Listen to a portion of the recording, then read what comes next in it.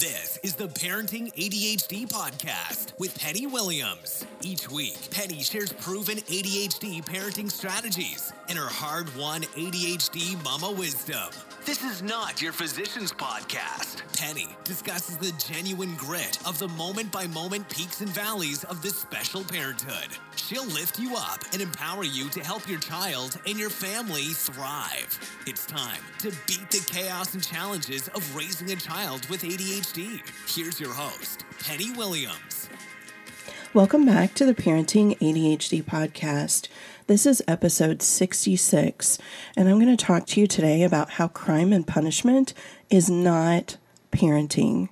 It's not good parenting, guys. I know that our society in the United States tells us that crime and punishment is their tradition for raising children and that it's kind of the standard, right? It's what we are expected to do. We are expected to set rules and then punish accordingly when rules are broken. And that's really the way our entire society is created here. We have laws, and when you break a law, there's a consequence. Often that consequence, when it's criminal behavior, is prison or jail time.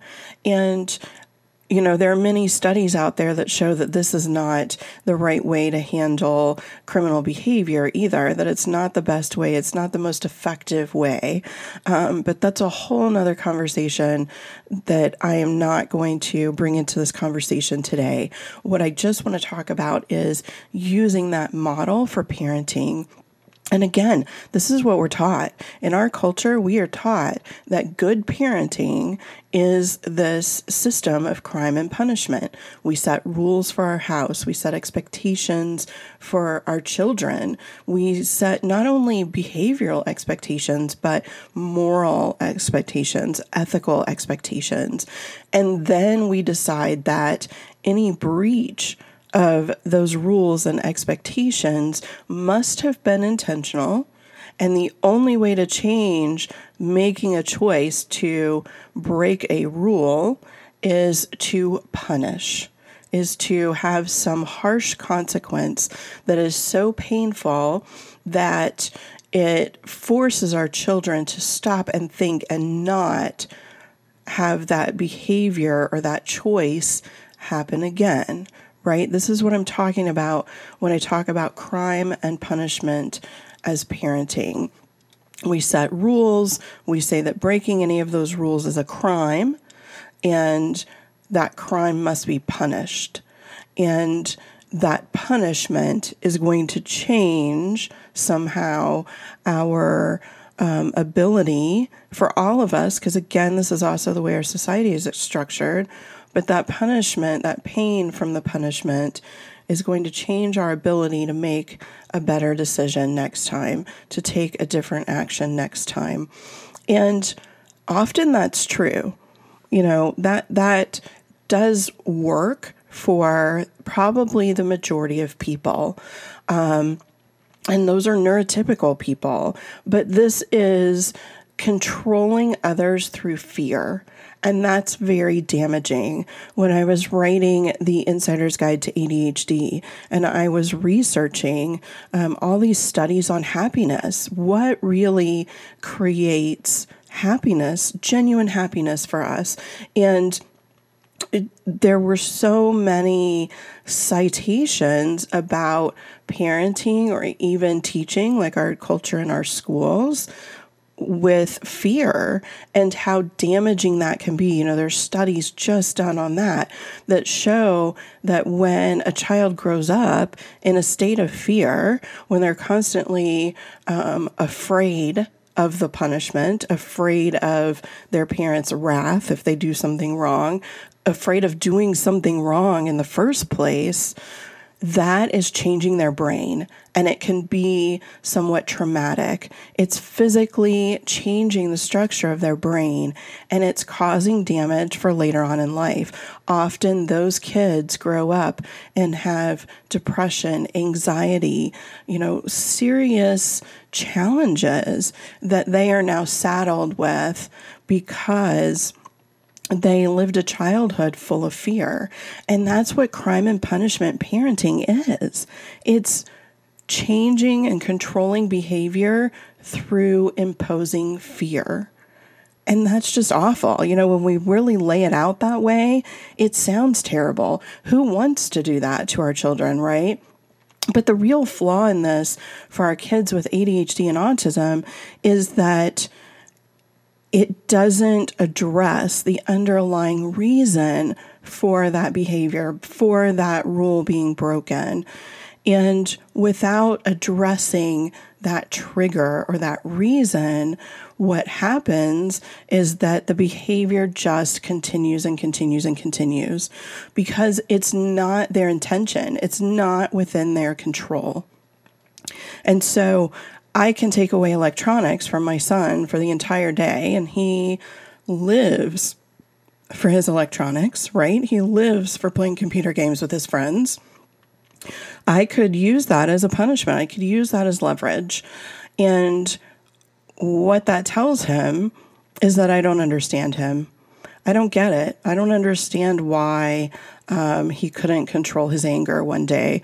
I don't understand why he, can't ever bring his dishes or his food garbage out of his room and put it in the kitchen.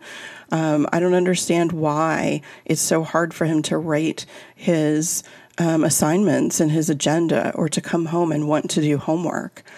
You see, when I'm just punishing that, when I'm saying, well, you didn't do this like you should have, so no computer time, that doesn't correlate to the reason. We're not solving the actual problem. And of course, all of this foundational work comes from Ross Greene and his books, The Explosive Child and Raising Human Beings. He outlines this CPS model, this approach to parenting that's very collaborative, that works on getting to the root, the reason for the behavior. In Raising Human Beings, he calls behavior a symptom. It's, for instance, the fever. When your child has a fever, you don't say, well, darn it, you really shouldn't have a fever. I'm going to take away your computer because you should control that, right? It's a symptom of something else. We have to go to the doctor. We have to figure out what's causing the fever and address that cause. Maybe it's an infection. If our child has an infection that's causing a fever, they cannot get rid of the fever just by taking Tylenol or ibuprofen, right? The fever is going to continue and continue until we address the infection with an antibiotic. And that's what we're talking about here in what I define as good parenting. It's looking for the reasons and addressing our kids with kindness and compassion and empathy, because that is what changes behavior. And that is what raises kids who are also kind and compassionate and empathetic human beings to other people. Isn't that what we want? Don't we want to raise kids to be adults who are not only happy and successful and fulfilled, and we're going to talk about that in a second, but that are also good citizens of the world, right? They're good to each other.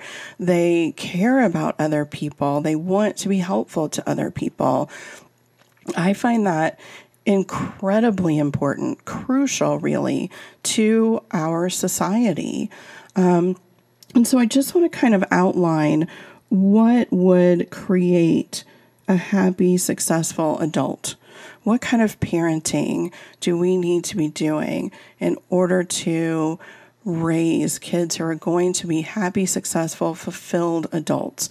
Let's talk just a minute about that, because that definition has to be determined on an individual basis. What does a happy, successful adult look like for your child? What does the journey to get there look like for your child? For my child, for instance, because he's a junior in high school now, and we're thinking about, after high school, the path ahead, what adulthood will look like for him, what success and happiness, that path to get there, that journey for him does not include 4-year traditional college. It doesn't. Now, our society will say that you have to go to college to be a successful adult, right? That's what they tell us. That's the belief that we grow up with. But it's just not true. That's only true if we pigeonhole one tiny little definition of happiness and success. And we have to define that on an individual basis. Even you and I, we have to define what happiness and success looks like for us. Not for the every person that's some mythical creature that we're all trying to be. We have to define it for us. What does success look like for me? When will I feel successful? What makes me happy? How do I feel fulfilled? In my own story, helping others, doing this podcast, coaching and teaching parents with online courses, writing books to be helpful.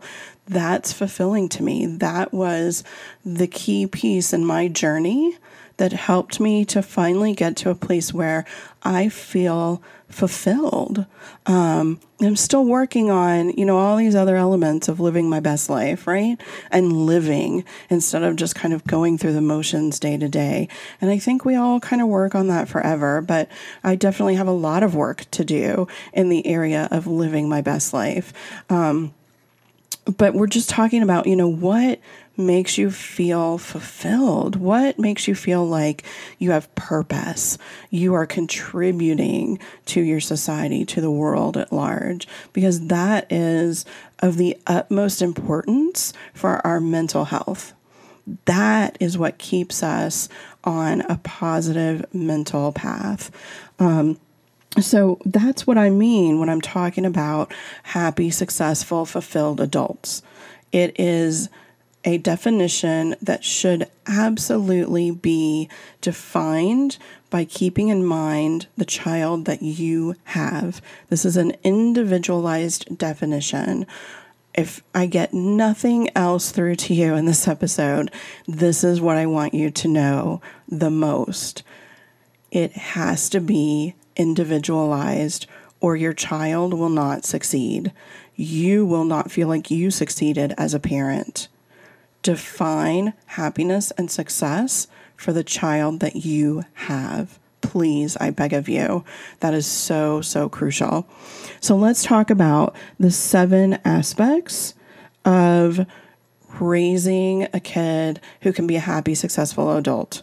So the 7 aspects of what I consider to be parenting, because I don't consider Crime and Punishment to be parenting. You can call it parenting, you can implement it as parenting, but it's not the best approach. It's often detrimental, it's often damaging.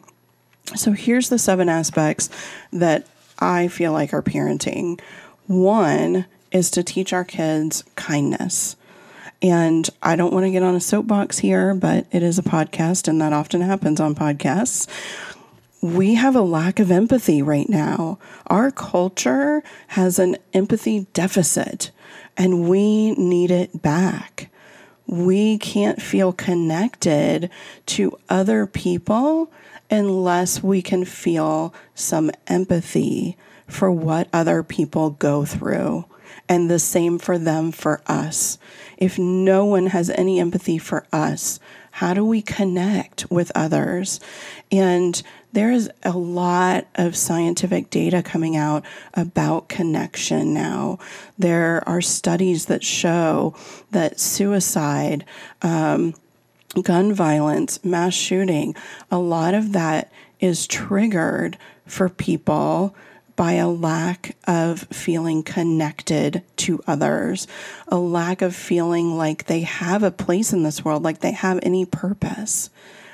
And so building those connections in every single kid and every single human being, helping them to feel connected to others, connected to those around them as a whole, is so vitally important.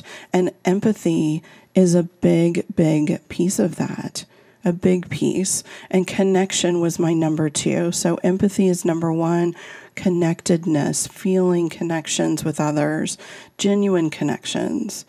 Even if it's only with one other really good friend or 1 or 2 people outside of your family, That's enough. It doesn't have to be that your kid's the most popular kid in school and they have 20 awesome friends that they hang out with on a regular basis.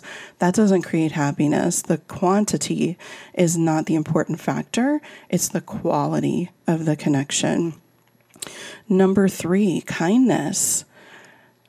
Teaching our kids how to be kind, even during emotional upheaval, right? So if my child's really angry at me about something, he can lash out. He doesn't have great emotional communication skills, although they have gotten enormously better.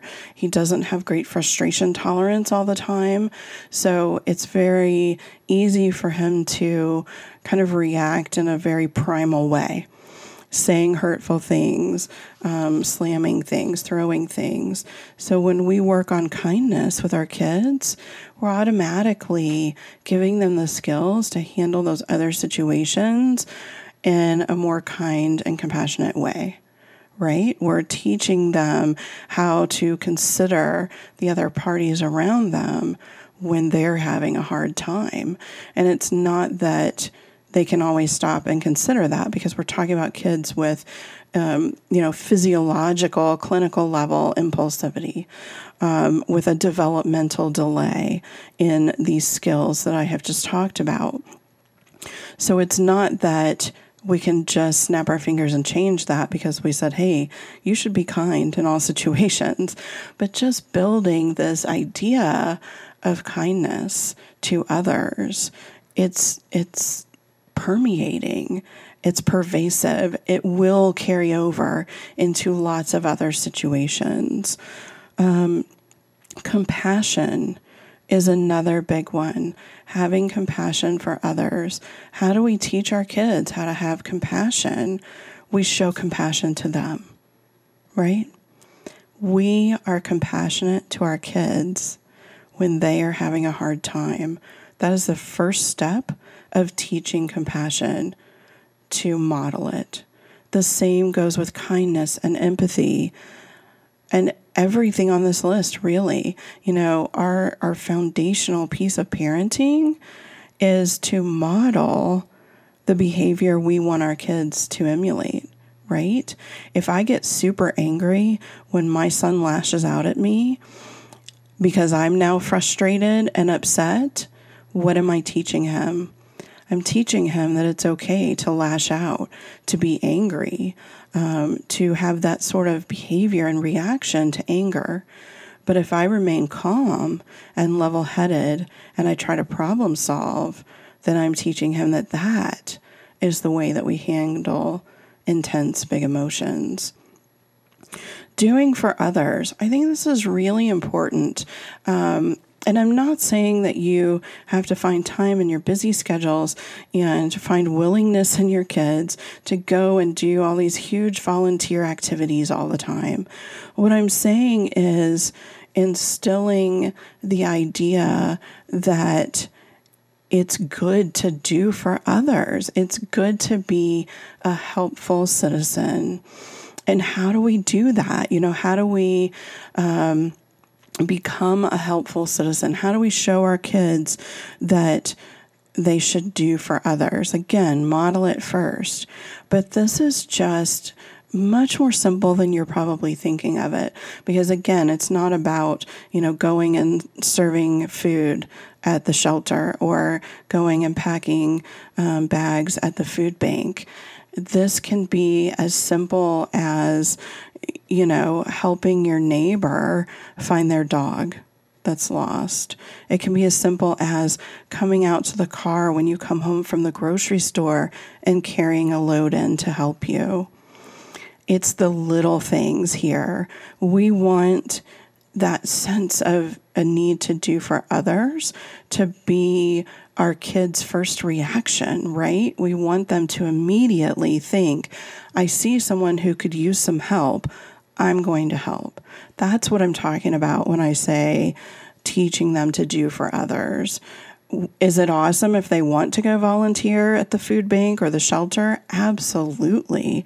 And please, if that's something your child wants to do, please, please, please give them the opportunities and let them do that. That's amazing. But that's not the requirement of good parenting or of the parenting that I am kind of outlining here for you today. And the last piece, number 7, in these kind of bullet points of the key aspects of parenting in my mind, is teaching independence. How can our kids be happy, successful adults if they can't manage themselves independently? And, I have told this story before, but I really fell down on this one for a long time with my own kids. It was so much easier for me to just do things for them, right? I know you feel the same way. It's so much easier and faster and less stressful, and you don't have to nag as much and remind as much if you just do something for them. If you pick up their shoes in the middle of the kitchen floor and you go put them where they live in the hall closet, if you, take their dishes out of their room and put them in the sink, if you make the sandwich for them instead of standing and watching them try to spread peanut butter and mutilate their bread for 30 minutes, it's always easier and quicker. But what does that do? Nothing. That serves us. It doesn't serve our kids at all. It's really a selfish act. And it took me a very long time to figure that out. A few years before my daughter was heading off to college, that time where you think, okay, this child is going to leave my house and I'm not going to be able to do everything for this child anymore. And hello, I haven't taught her to do anything for herself yet, right? And I realized that all this time that I had been doing for my kids, I had actually been doing them a disservice. I was not teaching them how to be independent, how to do for themselves. And that's not to say that I never want to do anything for them. That's not true at all. I still make food for my son who's 17 sometimes, but the majority of the time when he's hungry, he goes to the kitchen and he makes himself some food. He doesn't come to me and say, Mom, I'm hungry, and wait for me to solve his problem. And that's because we started working on independence several years ago. I would start working on it. If hindsight were 2020, I could go back and do it again. I would start working on independence around age 3 or 4 in age-appropriate ways. In age-appropriate ways. I would start very little, preschool age, but I didn't know that at the time. I didn't know any better at the time. And I think that we also kind of attach love to doing things for our kids. We feel like we're showing them that we care about them when we do things for them. And that can be true in the little things that we still do for them because they still need us. But what I'm saying is we have to teach them to problem solve for themselves, to say, I'm hungry, what should I do? Can I do it myself or do I need help from someone else? And asking for help for our kids with challenges is vitally important as well. When you're teaching independence, teach your child to ask for help when they need it. Teach your child to advocate for themselves, because these things are also very, very important. They are completely crucial to our kids. Once they graduate from high school, they have to advocate for themselves. Mommy can't call up college. Mommy can't call up your job and ask for an accommodation or, talk through your struggles with your teacher, your professor, or your boss. We cannot do it. They will not take that call from us. So we have to teach our kids early on to do it for themselves so that when they get to adulthood, when they turn 18, it's second nature for them to advocate for themselves, to solve their problems themselves if they can, and ask for help if they need it. It's so, so important, because what happens if you're an adult and you are just constantly struggling and failing? Can you be happy? Can you feel successful? Can you feel confident or competent Do you feel connected to others? If you feel like a failure all the time, that's all you feel. You don't feel happy. You don't feel successful.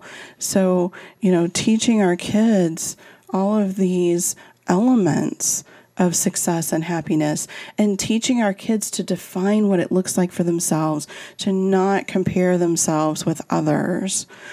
For one person, success might be that they have extra money, that they drive a nice sports car, that they're, the managing stockbroker or whatever it might be, that they're wealthy and they take lots of vacations and they have a big, expensive, nice home.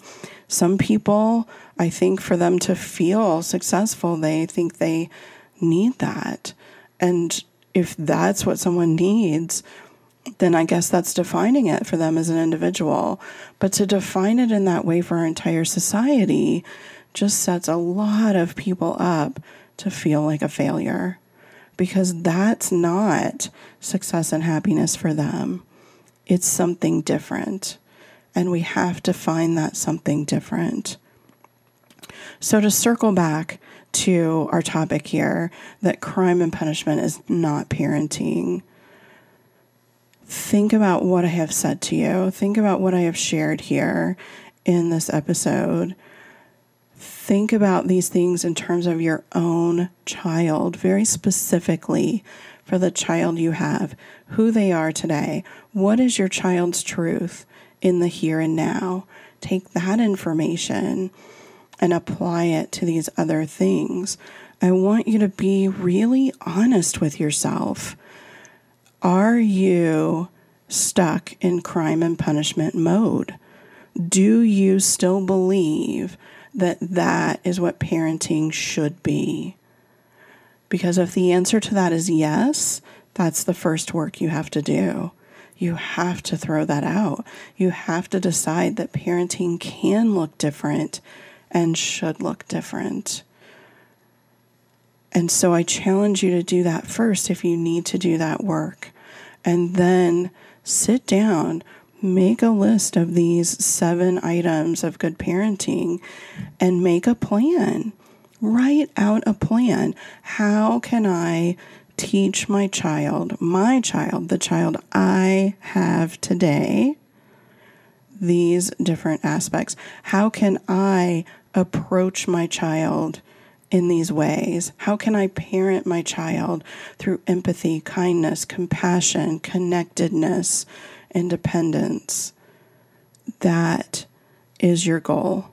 That is what you're now going to work toward. And I promise you, when you start to believe this, you accept this different way of parenting, and you start implementing it, life will get better. For your child, for you, for your entire family. It will create improvements. It will permeate into a lot of other aspects. This is what I want for you. This is what I want for every parent. A, fulfilling parenthood, feeling like you've done the right thing to help your child be able to live their best life, right? And for every child to be understood and met with compassion. That's what I want in the world. And yes, it's a grandiose idea, but I'm working one family at a time on it.